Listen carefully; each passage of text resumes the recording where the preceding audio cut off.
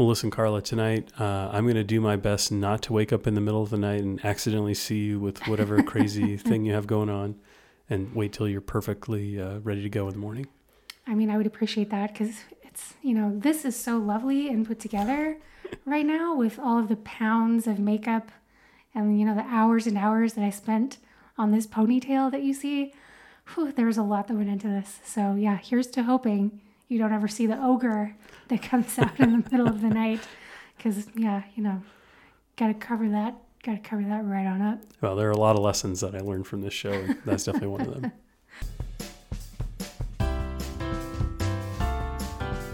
Welcome to Pennies and Popcorn, the show about real money lessons from the world of TV and movies. With your hosts, Carla Cash and Robert Davidson, a couple of personal finance geeks and movie lovers.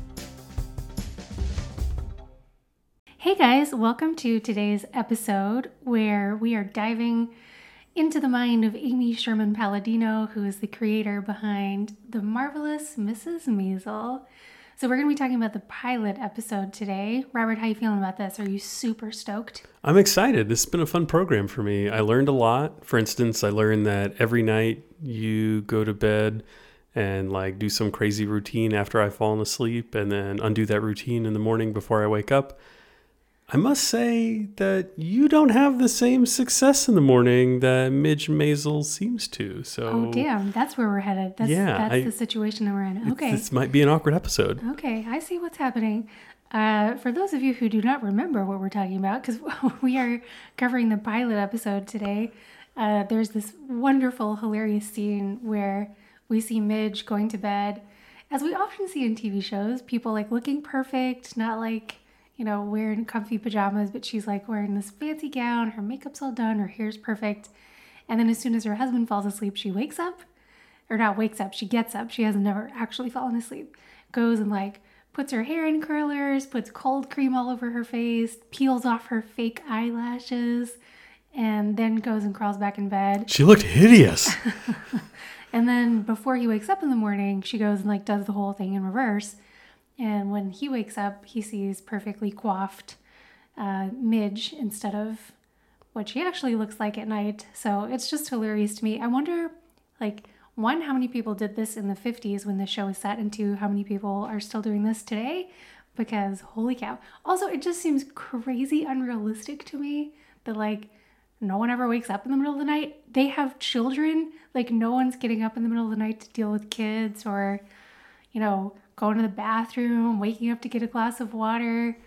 This would have worked a lot better before the invention of the electric light bulb. Yes. Yeah, I don't think this is something that somebody could pull off for more than a few nights if getting lucky with it. But apparently she's been doing this for 4 years and he's none the wiser. It's ridiculous. I mean, it's pretty impressive that she goes with less sleep than him every single night. Yeah. Okay. I mean, quite a bit. It takes a long time to do your hair and makeup and undo it all. Yeah, it's a commitment. She's committed to being the perfect housewife. Well, it's a good show. I like it a lot. Yeah. As you know, I'm a big fan of Amy Sherman Palladino. We've done episodes before on the Gilmore Girls, and not enough. More are coming. Don't you worry, guys. I'm a fan. I like it. So this is more of her work, and I was happy to watch it. Yeah, it really does show the similarities between all of her work. So her main things that she's done have been Gilmore Girls, the TV show Bunheads, which criminally only got one episode. It was so good. One season. One season, sorry. And then The Marvelous Mrs. Maisel, which has just been crushing it. Everyone loves this program. So yeah, they all share that same super fast, snappy, witty dialogue. And it really shines in this period piece of The Marvelous Mrs. Maisel. Agreed. Yeah, I think Rachel Brosnahan, who plays the main character, Miriam or Midge Maisel, she's won a couple of Emmys, right? Yeah, she sure has. So this is my favorite fun fact about the show. So Alex Borstein plays Midge's agent named Susie in the show. And Alex Borstein was Amy Sherman Palladino's first choice to play Sookie St. James in Gilmore Girls many, many moons ago. And it just didn't work out. I think they had scheduling conflicts. Melissa McCarthy ended up with that role. And she turned out to be Melissa McCarthy, so the world was better. Everything was great. But I'm sure that Alex Borstein was always bummed that she didn't get to have that incredible role. But man, she's really like gotten her due in this show. She's the perfect fit for playing Susie, and she has won 2 Emmys for her role as Susie. So the show has gotten a lot of acclaim, and it's more than deserved. Well, I love it because Tony Shalhoub is in there, and he's always been a favorite of mine. Yeah, he's pretty great. The woman who plays Midge's mother in the series, her name is Maren Hinkle. She also does a fabulous job. I mean, they just have like a perfect cast. Everyone is so well suited to their roles. It's a rare thing to find in a TV show. Well, I don't know if they're all perfectly suited for the roles. So the program centers around a couple of Jewish families, right? And one of the things I read is that the whole Maisel family with the husband Joel and his parents don't actually show up in the pilot episode. They're introduced in later episodes, but become a really central part of the show. Yeah. The actors who play all of the Maisel folks are actually Jewish, whereas the actors who play the Wisemans, Midge's family, her parents and herself, none of them are actually Jewish. So I don't know if they're all perfect for these roles, but they do a darn good job of, pretending. They do a very good job. I suppose that's what acting is. I suppose so. So we are planning soon to do an episode on My Big Fat Greek Wedding. And we watched these 2 things like in close succession back to back. Both of us were convinced that the lady who plays Aunt, I think her name is Thea. Yeah, it's like Vula or something like that. Maybe I feel like they call her Thea. Maybe that's like, because Tia is the Spanish word for aunt. Maybe Thea is the Greek word for aunt. I don't know. In any event, it's the lady who talks about having the bibopsy and eating her twin in the womb. I'm sure people remember her as that. But yeah, that lady looks so similar to the woman who plays Midge's mother in The Marvelous Mrs. Maisel. We were just like 100% certain it was the same human being. And nope, not even related. Like no overlap there whatsoever. It is definitely not the same woman, but gosh, do they look similar. I was quite certain that it was the same person, and the folks on the internet also had the same challenges. Yeah, there's didn't you tell me there's like a whole subreddit dedicated to the overlap, just how similar those 2 women look?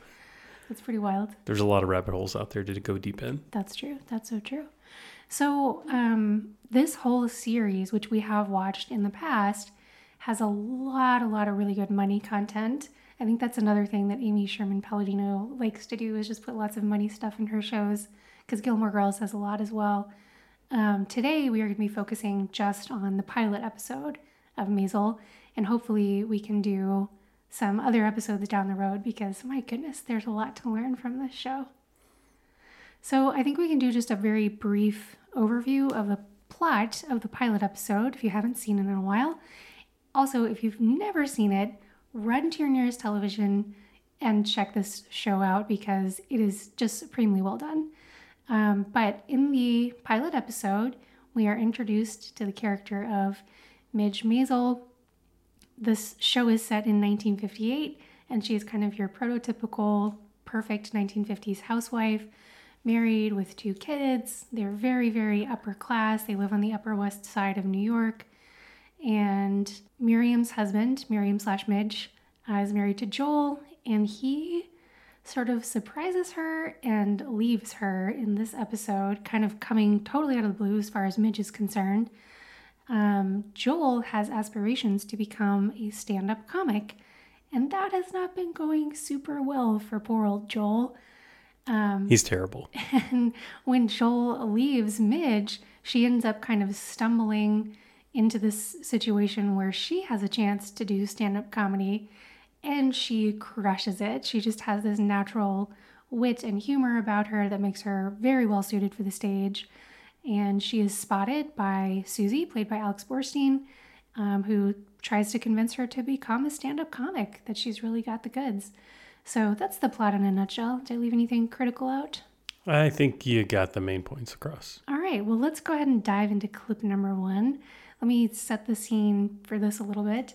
So Joel has been doing these comedy shows at night, and Miriam is talking to her mother, who doesn't really understand what's going on with this whole comedy thing and why they're doing it. How did Joel's little show go? It went very well. I still don't understand this whole thing. Who is he performing for? Anyone who shows up. And they pay you? Well, they pass around a basket at the end of your set, and whatever's in it, you get to take home. If you need money, we can give you money. No, we don't need money. Joel is funny, and he likes to do his comedy. But how long are you going to be doing this, running around at night, taking money from strangers like a schnorrer? As long as it's fun. Okay, so first I have to make a little clarification here because I did not know this word. The word she says there that you might not have heard is schnorrer. Schnorrer. Is that one who makes loud sounds when they sleep? It is not. It's like a beggar or like kind of a layabout. That is how the internet defines it. Okay. Yeah. Good to know. Yeah. So lots to talk about from this brief little clip here. Yeah. So the mother has this idea that like they're spending their time doing this thing because they need the money, which is just kind of unfortunate, right? I feel like there are so many things that we do. We live in a wonderful era where we all have lots of leisure time, or at least a little bit of leisure time. Yeah, depends heavily on what you do for work. Yeah. But surely everyone has some downtime, and you don't have to spend that downtime 100% in productive pursuits, right? Oh, yeah, I completely agree. And the reality is most people don't. Most people spend their leisure time watching television, which we certainly do. That's a productive pursuit, Carla. It is. We figured out a way to turn it into something productive. Yeah, most people spend it just kind of lounging about, scrolling on their phones. But it's great when you can find a leisure pursuit that actually like requires something out of you, right? Because it feels so good when you put something out into the world. You're being creative. You're being literally productive, right? So I think that feels good when you can do that on your own terms without having somebody stand over you and tell you as a job, you must do this and this and this. Yeah, I think it's unfortunate that Rose doesn't seem to quite get it. I mean, would she tell a child who was playing basketball as soon as it was clear that they didn't have the right makeup to make it in a professional atmosphere that they should give it up? Because, how long are you going to be doing this? And people want to come see you? Like, what the heck?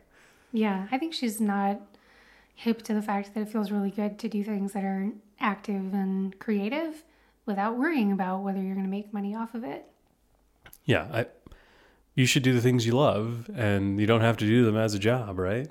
Yeah, for sure. So the other thing I think this clip brings up is how much money can you make as a stand-up comic?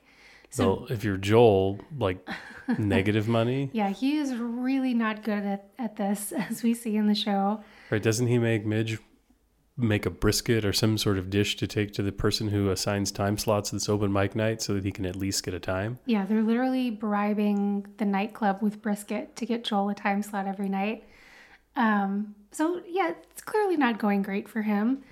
But for someone who is maybe a little bit better than Joel Maisel, you can make a little bit of money being a stand-up comic, right? This is a thing that people do actually get paid for.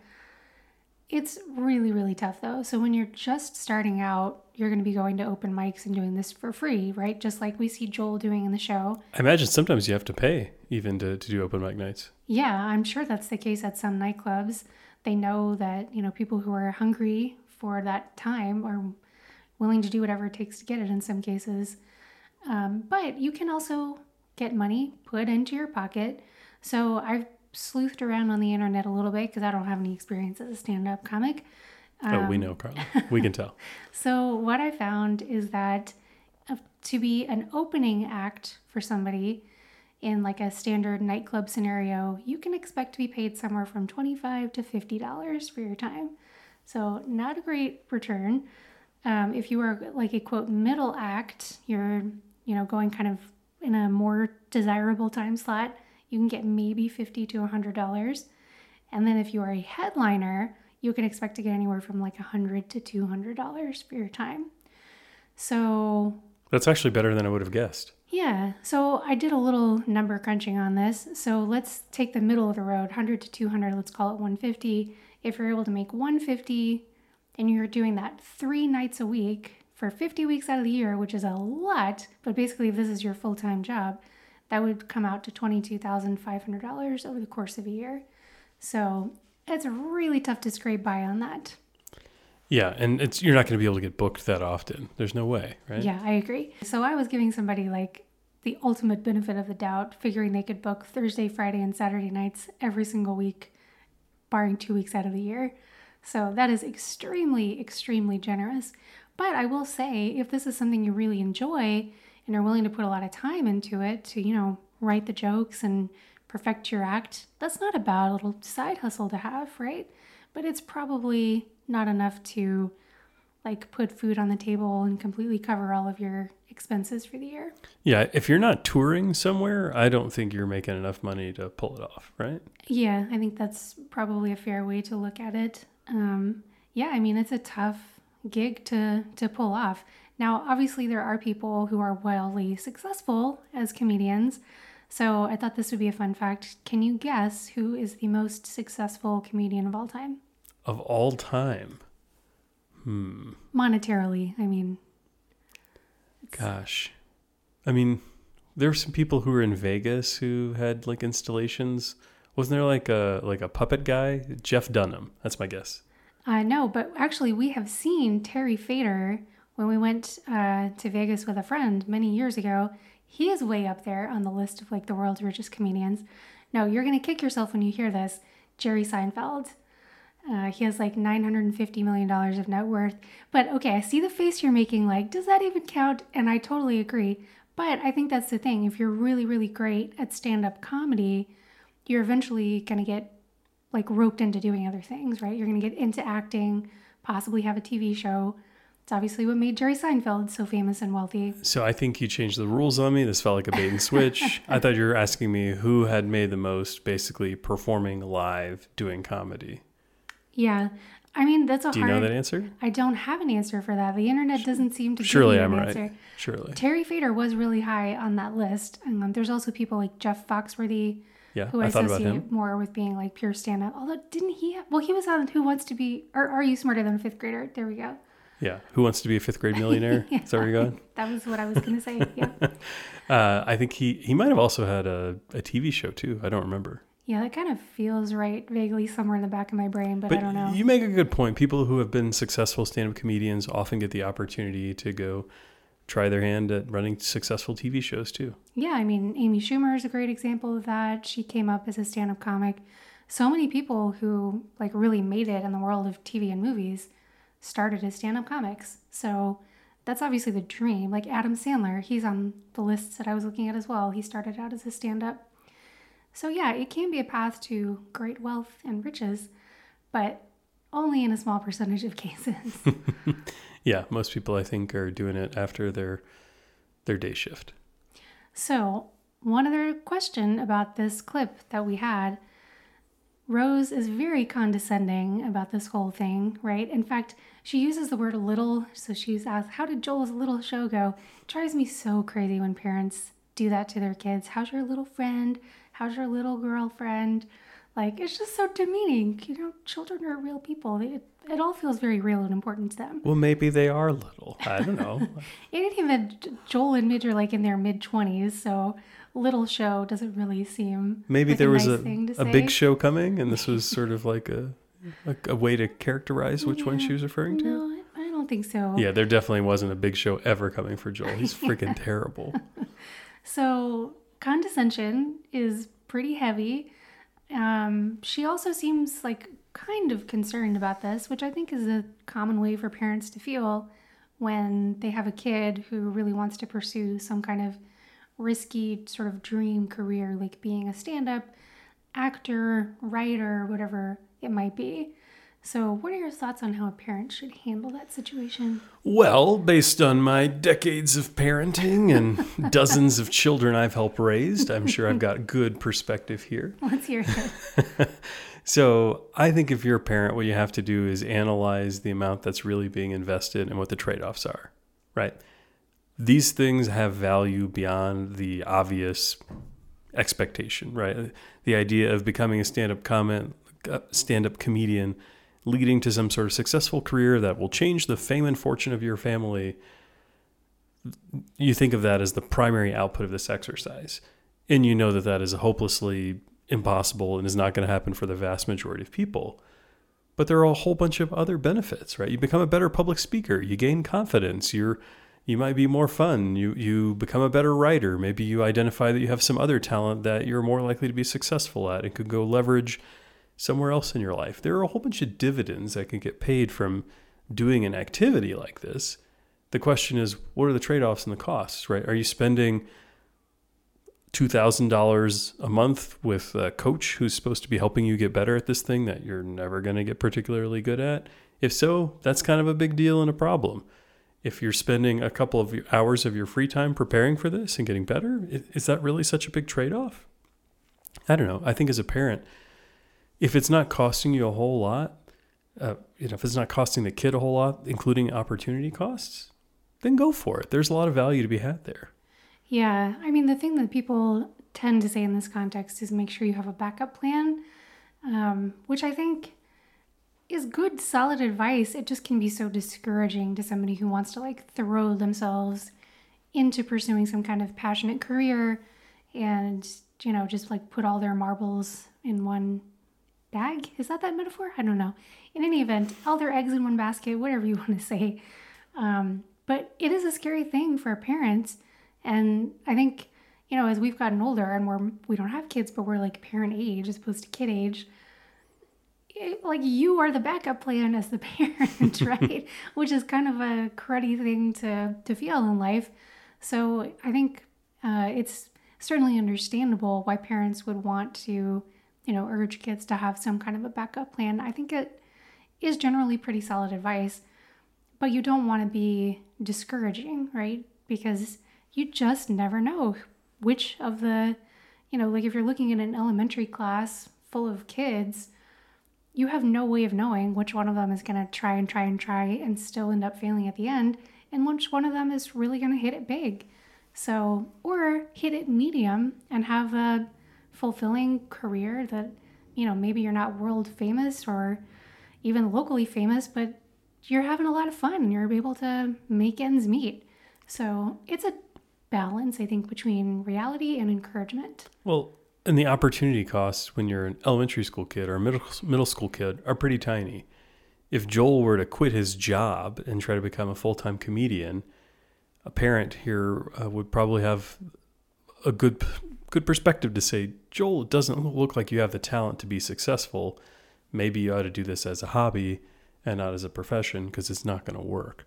Right? I think it's really a question of the probability of success. And the older you are, the more developed you are, the closer you are to the deadline for when you actually have to be able to go use these skills for something productive, that's when it's time to get a little bit more harsh with the reality. Yeah. Well, so no matter what age you are, if you are wanting to pursue a career like this, you've got to polish your skills and you've got to practice a lot, right? So let's listen to a conversation between Joel and Midge as she learns that maybe he hasn't been practicing quite the way that she thought. Joel, you're not going to believe this. Bob Newhart is doing your act. What? Bob Newhart. He's on Ed Sullivan. He's doing your act. He must have come to the club one night and seen you perform, and now he's on television doing it just like you do. Well, it's a little bit different because he does it faster, which is better, actually, but that's besides the point. I'm mad. Aren't you mad? Midge, relax. You're not mad. No. Or stunned. Not even mildly bemused. It's his act. What? Are you gonna put the rest of this on a platter? How is it his act? How do you know his act? I've got his record. So you stole Bob Newhart's act? It's fine. Everybody does it. Everybody steals his act? Yes? No, not steals. Borrows. It's no big deal. It's not? When I found out June Friedman used my meatloaf recipe, I almost stabbed her in the eye with a fork. Everybody in comedy steals. Borrows. Everybody else's jokes. Especially at the beginning. Bob Newhart probably used Henny Youngman's stuff when he started. That's how it's done. Oh. Well, if that's how it's done. It is. Yay. So, very 1950s, how trusting Midge is of her husband, right? Like, I just think honestly, it's a little bit sweet that at the very beginning, she just has absolutely no doubt in her mind whatsoever that Bob Newhart has stolen from her husband instead of the other way around. I guess she had a lot of faith in him, which turns out to be unwarranted. But, yeah, not exactly what she expected. Turns out that everything Joel has been performing that she's ever heard has been stolen from some other comedian. Yeah, Bob Newhart stuff, but worse. Yeah, he's not even doing it right, as we hear Mitch say. Got to do it faster the way Amy Sherman Palladino would have liked it. Everything is fast in Amy Sherman Palladino's world. So I think this is an interesting topic of using other people's work when you're just starting out and you're trying to like learn how to do a particular craft. So I've always been a fan of the author David Foster Wallace since I discovered him in, I don't know, like the early 2000s. And I read in an interview once that he recommends for young writers that they literally sit down and type out word for word like a book that they really admire, some classic book that they think is great. And that by going through that process, they will understand much more deeply what it took to create that piece of art and will be better prepared to then go and create their own stuff. I think this is very true in like the, drawing and painting arena, right? You see art students at museums copying the works of the masters, trying to learn and understand how they did it.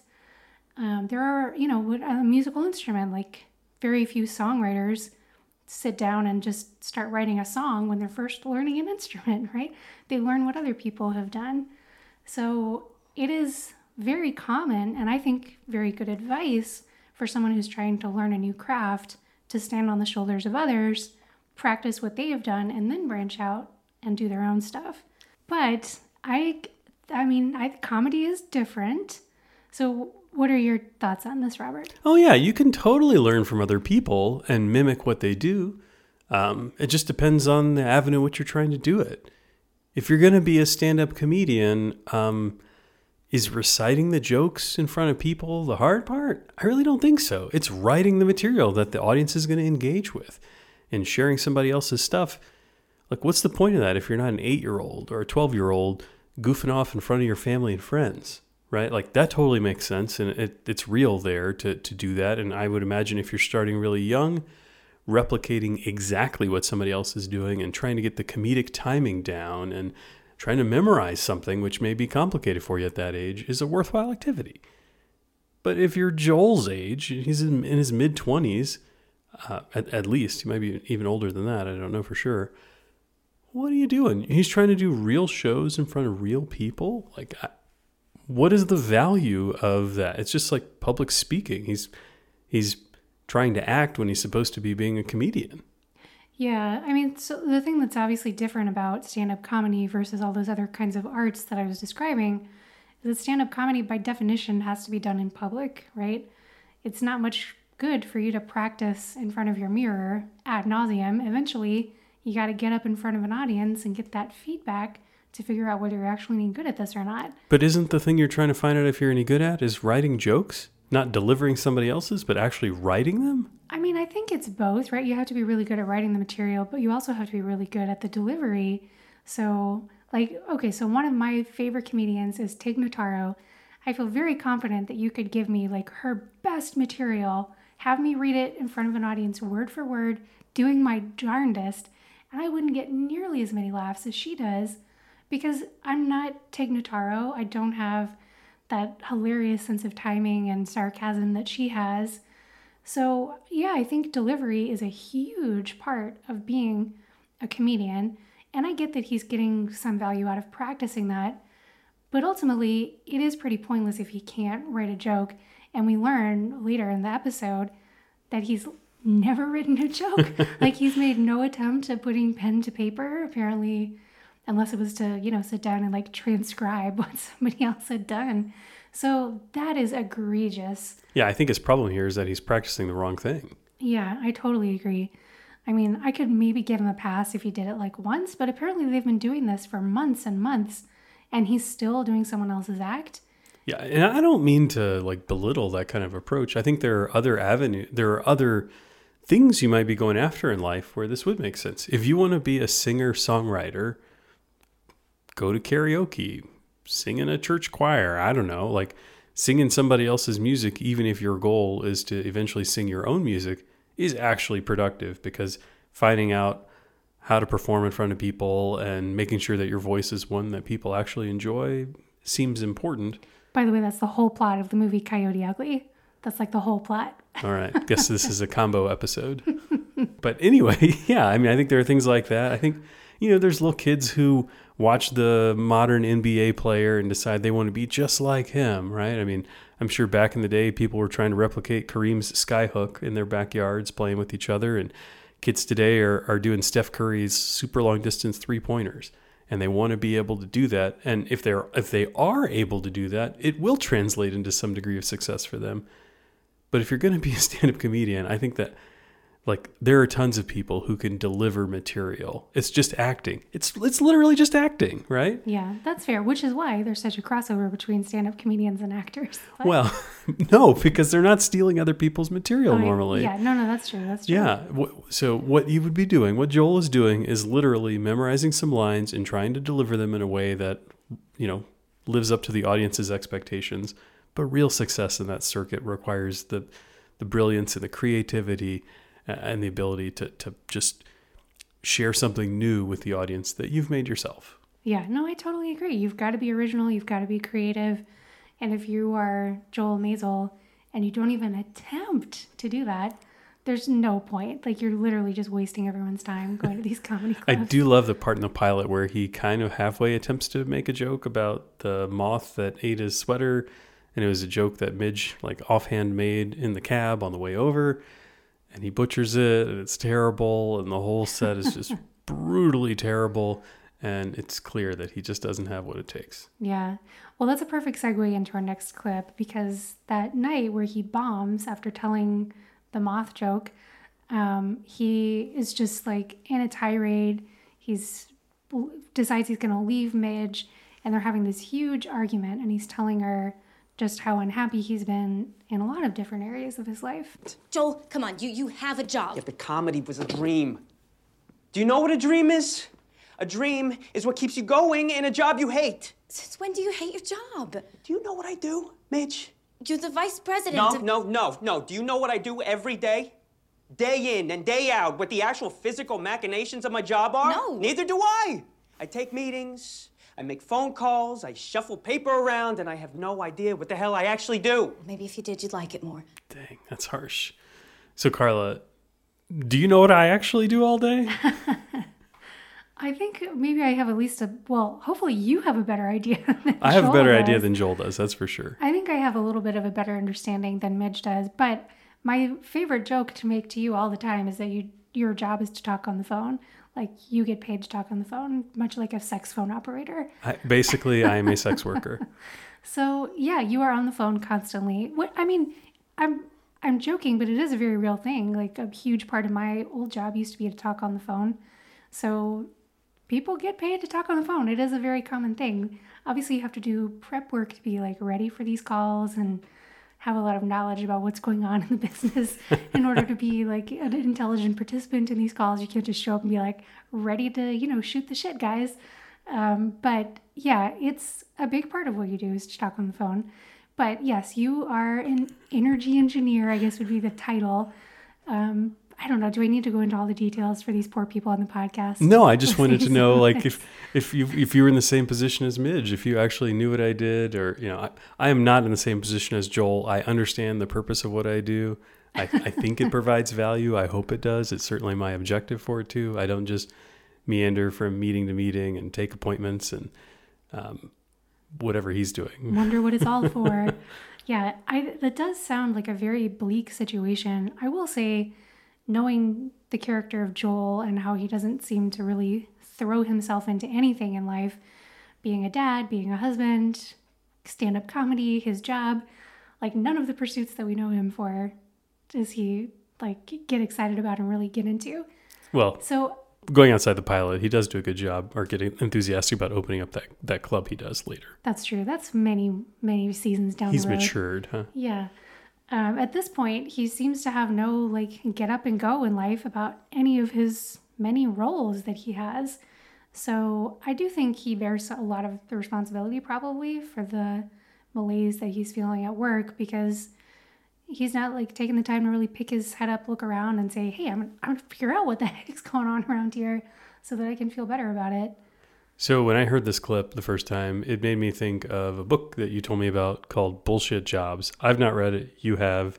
Did you feel the same way? Yeah, this clip definitely makes me think of that book. So the book is by a guy named David Graeber. I was recently on an episode of Doug and Carl's podcast, The Mile High Five Show, and Doug and I talked about this book because it's really fascinating. So you should check out that episode where we go into a lot more detail about like the different categories of bullshit jobs.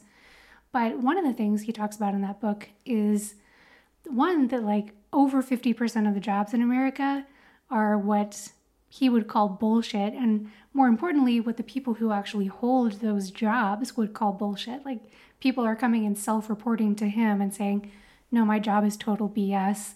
I don't actually do anything productive for society. The world would be a better place if my job were eliminated. So I don't know if it's over 50%. I actually think that's pretty high. But I do know that there are a lot of jobs out there that are just kind of created to check a box or to like make other people feel good about themselves, but they don't provide a lot of real value to the world. So I think Joel is struggling with that very thing. You know, he just doesn't feel like his job has any real purpose. I do think that Joel could maybe try a little bit harder to like find some purpose in his work. I don't know. We don't really get very much insight into what he does other than the fact that his secretary's name is Penny Pan. And she doesn't know how to sharpen pencils? Or put her shirts on so they're not inside out. Well, she may be putting those shirts on in a hurry because...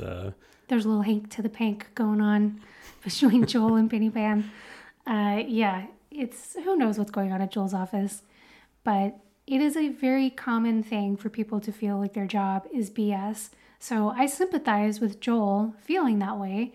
It's not fun to feel like what you're doing is purposeless or actively harmful to the world, which is one category of jobs that the Bullshit Jobs book by David Graeber talks about.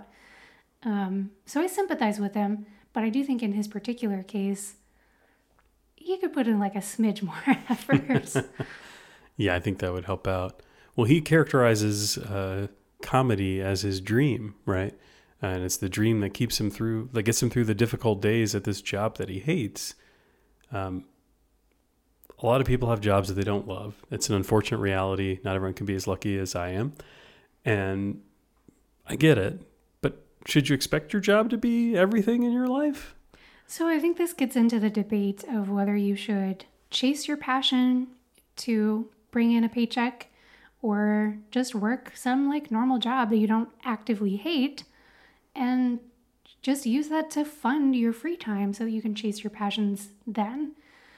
I see merit to both sides of that argument. I think one of the strongest arguments for not trying to chase your passion as a way to make a living is that it can actually suck the joy out of that passion, right? I think that's a very real concern.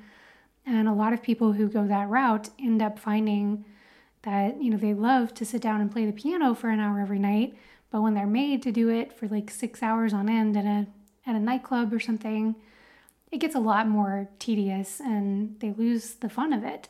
So it's a very common concern, and I think that has merit. On the other end of the spectrum, you've got people who are just like, gotta chase those dollar bills. That's all that matters in life. And you can have fun in your free time. Don't worry about whether you're happy at work. And that leads to a lot of misery as well, right? So I think there's some kind of sweet spot in the middle there where you really enjoy your work, but it's not absolutely everything to you, right? You have a life outside of it and other things that you enjoy. I mean, if you want to play it that way, I guess. So Midge did not know that he hated his job. She didn't even know that he was trying to make it as a full-time professional stand-up comedian. Yeah, that's one of the things that comes up in this argument is he's like, I'm never going to make it as a stand-up comic. And she's like, duh. Did you want to? What are you talking about? Yeah, and then... I thought this was our hobby together. Yeah, she thinks this is like golfing for them. You know, it's just their fun thing that they do as a couple. And for Joel, it was very serious. So I think the lesson there is, my gosh, it is so important to make sure that you and your spouse are on the same page about how everything's going to work. Are you feeling it? Are you not? Do we need to be like cutting back our lifestyle so that you can downshift and find another job? I that you like more. I mean, these are very important things. Like Joel hating his job is a critical piece of information, right? Because we see Midge spending it up like crazy, just a tiny bit in this first episode. And then later on in the series, we get the full picture of just how out of control her spending is. But yeah, like she should not be doing that. If her source of income, she doesn't work, Joel is the only one bringing in income. If that is precarious, they need to cut way the hell back. Yeah, it's ridiculous that they aren't communicating about this sort of thing, but it's the 1950s. And sadly, I think it was probably pretty common. Yeah, I mean, he doesn't even know what she looks like when she's not in full makeup. So obviously they're not exactly best friends. That's my take on it. Yeah, it's unfortunate that their communication isn't so great. He didn't tell her he was having an affair either. I mean, gosh, they're not talking about anything. Yeah, well, I guess he told her in the end. Okay, well, let's jump ahead to our final clip here where Midge has kind of had a little mini breakdown, and as a very positive side effect of that breakdown, she ends up performing some stand-up comedy at the club where Joel normally performs, and discovers that she actually has a talent for it. So Susie, who works at this nightclub, sees her performing, and this is a conversation they have a little bit later. I don't understand. You should do stand-up, and I can help you. Oh, come on. I'm serious. I am a mother. Great. We'll use that. One of your kids do something weird? Tonight was an isolated incident. There are medications I can take to make sure that never happens again. Look, 15 years I've been working in clubs, okay? 15 years of watching every kind of loser get up there thinking he's Jack Benny. Twice have I seen someone deliver the goods. First time, guy walks in, West Coast, suntanned, arrogant, pain in the ass. 3 words into his act. I fucking knew it. I turned to Baz and I said, that guy's gonna be famous. Who was he? Mort Saul. Well, he's good. We saw him at Grossinger's last year. Yeah, well, the second time was tonight. Stop it. I know I'm right about this. It's like I know that unless I somehow get rich enough to hire some German broad to walk me around the park twice a day in my old age, I'm gonna spend my entire life alone. That's not true. It's fine. I don't mind being alone. I just do not want to be insignificant. Do you? Such good acting. Yep. Yeah. Man, it's really a great show. Everyone go watch this show. So Susie is offering to be Midge's agent. Susie, the, I guess, bartender, or not, I guess she's not a bartender. She's like a club something. I don't know exactly what she does. She's, some sort of role at the nightclub called the Gaslight. I don't know. It's very unclear what her existing role is. Yeah, it's a good point. Good point. She's not the manager. No, definitely not. She's not the booker. Yeah. Some kind of bartender? I don't know. This is a mystery we're going to get to the bottom of. She's not handing out drinks to people like in the club. I don't know what she's doing. Yeah, very unclear. In any event, she wants to be a manager of talent, right? That's what she's proposing to Midge here. So I think that raises a question. One, should Midge be like wary in this situation? If someone approaches you and said, hey, I want to be your talent agent, let me represent you, should you be wary? What do you think? Well, you should ask some questions. That's for darn sure. Like, what kind of arrangement are we talking about? I mean, if you don't have any particular aspirations yourself of becoming a comedian, which is the case for Midge here, right? That's not anything she's ever expressed a desire to do. It's not as though she might be signing up with the agent that's not going to help her get to her dreams, right? She doesn't have any dreams in this area, so like there's not any lost cost there. As long as the agent isn't asking you to pay them in order to do this service for you, and instead is asking to take a commission-based approach where they sign you up, they give you the opportunity to perform and take a cut based on your earnings. As long as it's that kind of a model, I don't know that she should be too nervous. Maybe she should be worried that Susie has no agent experience, which she should ask about that. But at the same time, like I said, this isn't something she's been dreaming about for years. This is something that Susie brought to her.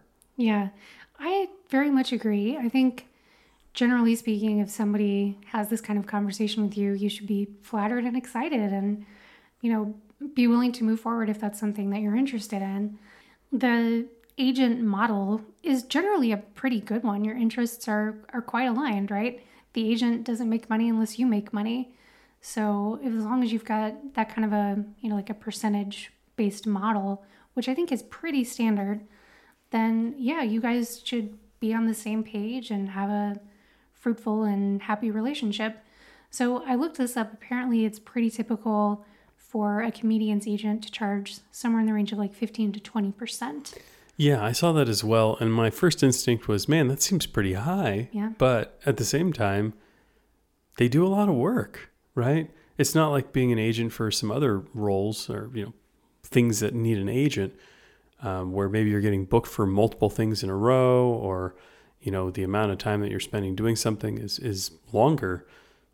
How long is your comedy set, right? It's a lot of work to get you booked for each one of those things. And so they need a little bit more money.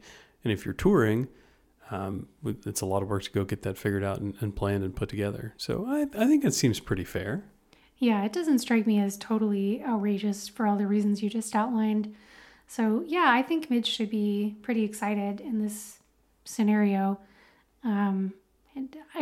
The kinds of situations where alarm bells are going off when some kind of talent scout approaches you are exactly what you said, right? When they're looking for you to give them something, then you should be worried. But that's certainly not what Susie is proposing here at all. And of course, they go on to have a really great friendship and get along super well as agent and comedian for the most part. Yeah, Susie doesn't come to her and say, I need $2,000 to take some headshots of you so that we can go distribute those. Yes. That might be a warning sign. Yeah, that is definitely a red flag. So the other major thing I think to talk about from this clip is Susie's point at the end that she doesn't care about being alone. She just doesn't want to be insignificant, which is kind of a powerful thing to say. And I'm curious what your take on it is. What do you think it means to be insignificant in this world? Oh gosh, that's a deep question, Carla. It is, I know. So I would say that her talk about loneliness and insignificance is interesting because I think they're rather connected. We probably have a pretty surface level thought about being significant, right? Well, I learned about you in history class. I saw you on TV. You're famous. You're somebody that I know. You're someone who has stuck around the public consciousness enough for me to know who you are. But I don't think that's what significance really is. It's a much more granular thing than that. It's about the impact that you have on the people around you. And that can be significance with your family, with your community, with your book club. I don't know what it is, but it's about making a meaningful, positive impact on the people around you, whoever they are, whatever that looks like. Maybe it's one person, maybe it's a handful of people. It's not about the number of people who can recite facts about your life 10 years after you died, right? Oh, I totally agree. So I think a good example is this comedian that she references in the clip here, right? She talks about this guy named Mort Saul. So a lot of the comedians that are referenced in this show were actual people. Mort Saul is one of them. He apparently was a very successful comedian, before the time that Marvelous Mrs. Maisel was set, like in the 50s. He lived to age 94. He was a successful comedian for like a really long time. He's got a lengthy Wikipedia page about him. But I have absolutely no idea who that is. It's a guy? It's a guy. Okay. Yep. Same name as my grandfather, so his name stuck out to me. But yeah, other than that, I have no clue who this dude is, no connection with him whatsoever. You can still watch some of his stuff on YouTube. I watched a short video of him. He's a funny guy. I recommend it. But his name means absolutely nothing to us. I'm guessing, unless you're a real comedy buff, his name didn't mean anything to you when you watched this show or when you heard that clip either. But would we say that he's no longer significant, or vice versa, that he was significant just because he was famous at that time? I think the point here is that fame fades, even for people that we think of as hugely famous, these names that just echo throughout history, like Julius Caesar, Genghis Khan, right? These names that people have known for hundreds of years and probably will know for hundreds of years do we care really? Like, we know their names, but we don't have any kind of like personal connection to them. So I think fame is such a fleeting thing, no matter how big you get in life. Eventually you're going to pass away, and eventually no one will remember. Jerry Seinfeld has a net worth of $950 million. Probably a huge percentage of people know his name on planet Earth today. But in 100 years, nope. Probably nobody's going to remember that there was a TV show called Seinfeld, right? So yeah, I think the best we can do in this life is just try to make an impact on people around us, animals around us, as I have a dog sleeping at my feet right now, while we're here, and not worry about, any kind of fame or fortune, because all of that is just gone in the blink of an eye. Well, and Susie says she doesn't want to be insignificant, and I don't think what she genuinely means is that she doesn't want to have just this job at a bar that we can't even characterize. But the way that she develops some significance over the course of the series, of course, is the relationship she has with Midge, and the way that she helps her. It's not about building her fame or building her comedy career, but it's about being her friend, right? It's about being someone that she can rely on to help her accomplish her own goals and do what she wants to do. And just the way that we define significance is often a bit misguided. It's really about touching the people around you. Yeah, I completely agree. I think that's the best anybody can do in this short time we have. Agreed. Yeah. So hopefully that'll inspire you to go have a nice week and feel significant in whatever way that means to you. Okay. Well, listen, Carla, tonight I'm going to do my best not to wake up in the middle of the night and accidentally see you with whatever crazy thing you have going on, and wait till you're perfectly ready to go in the morning.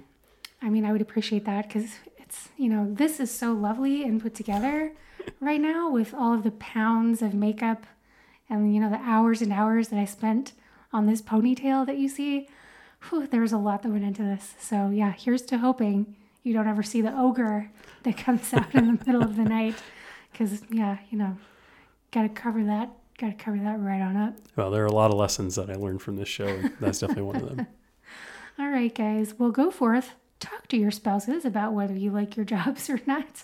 And we hope you enjoyed this episode, and we'll catch you next time. Thanks so much. Take care.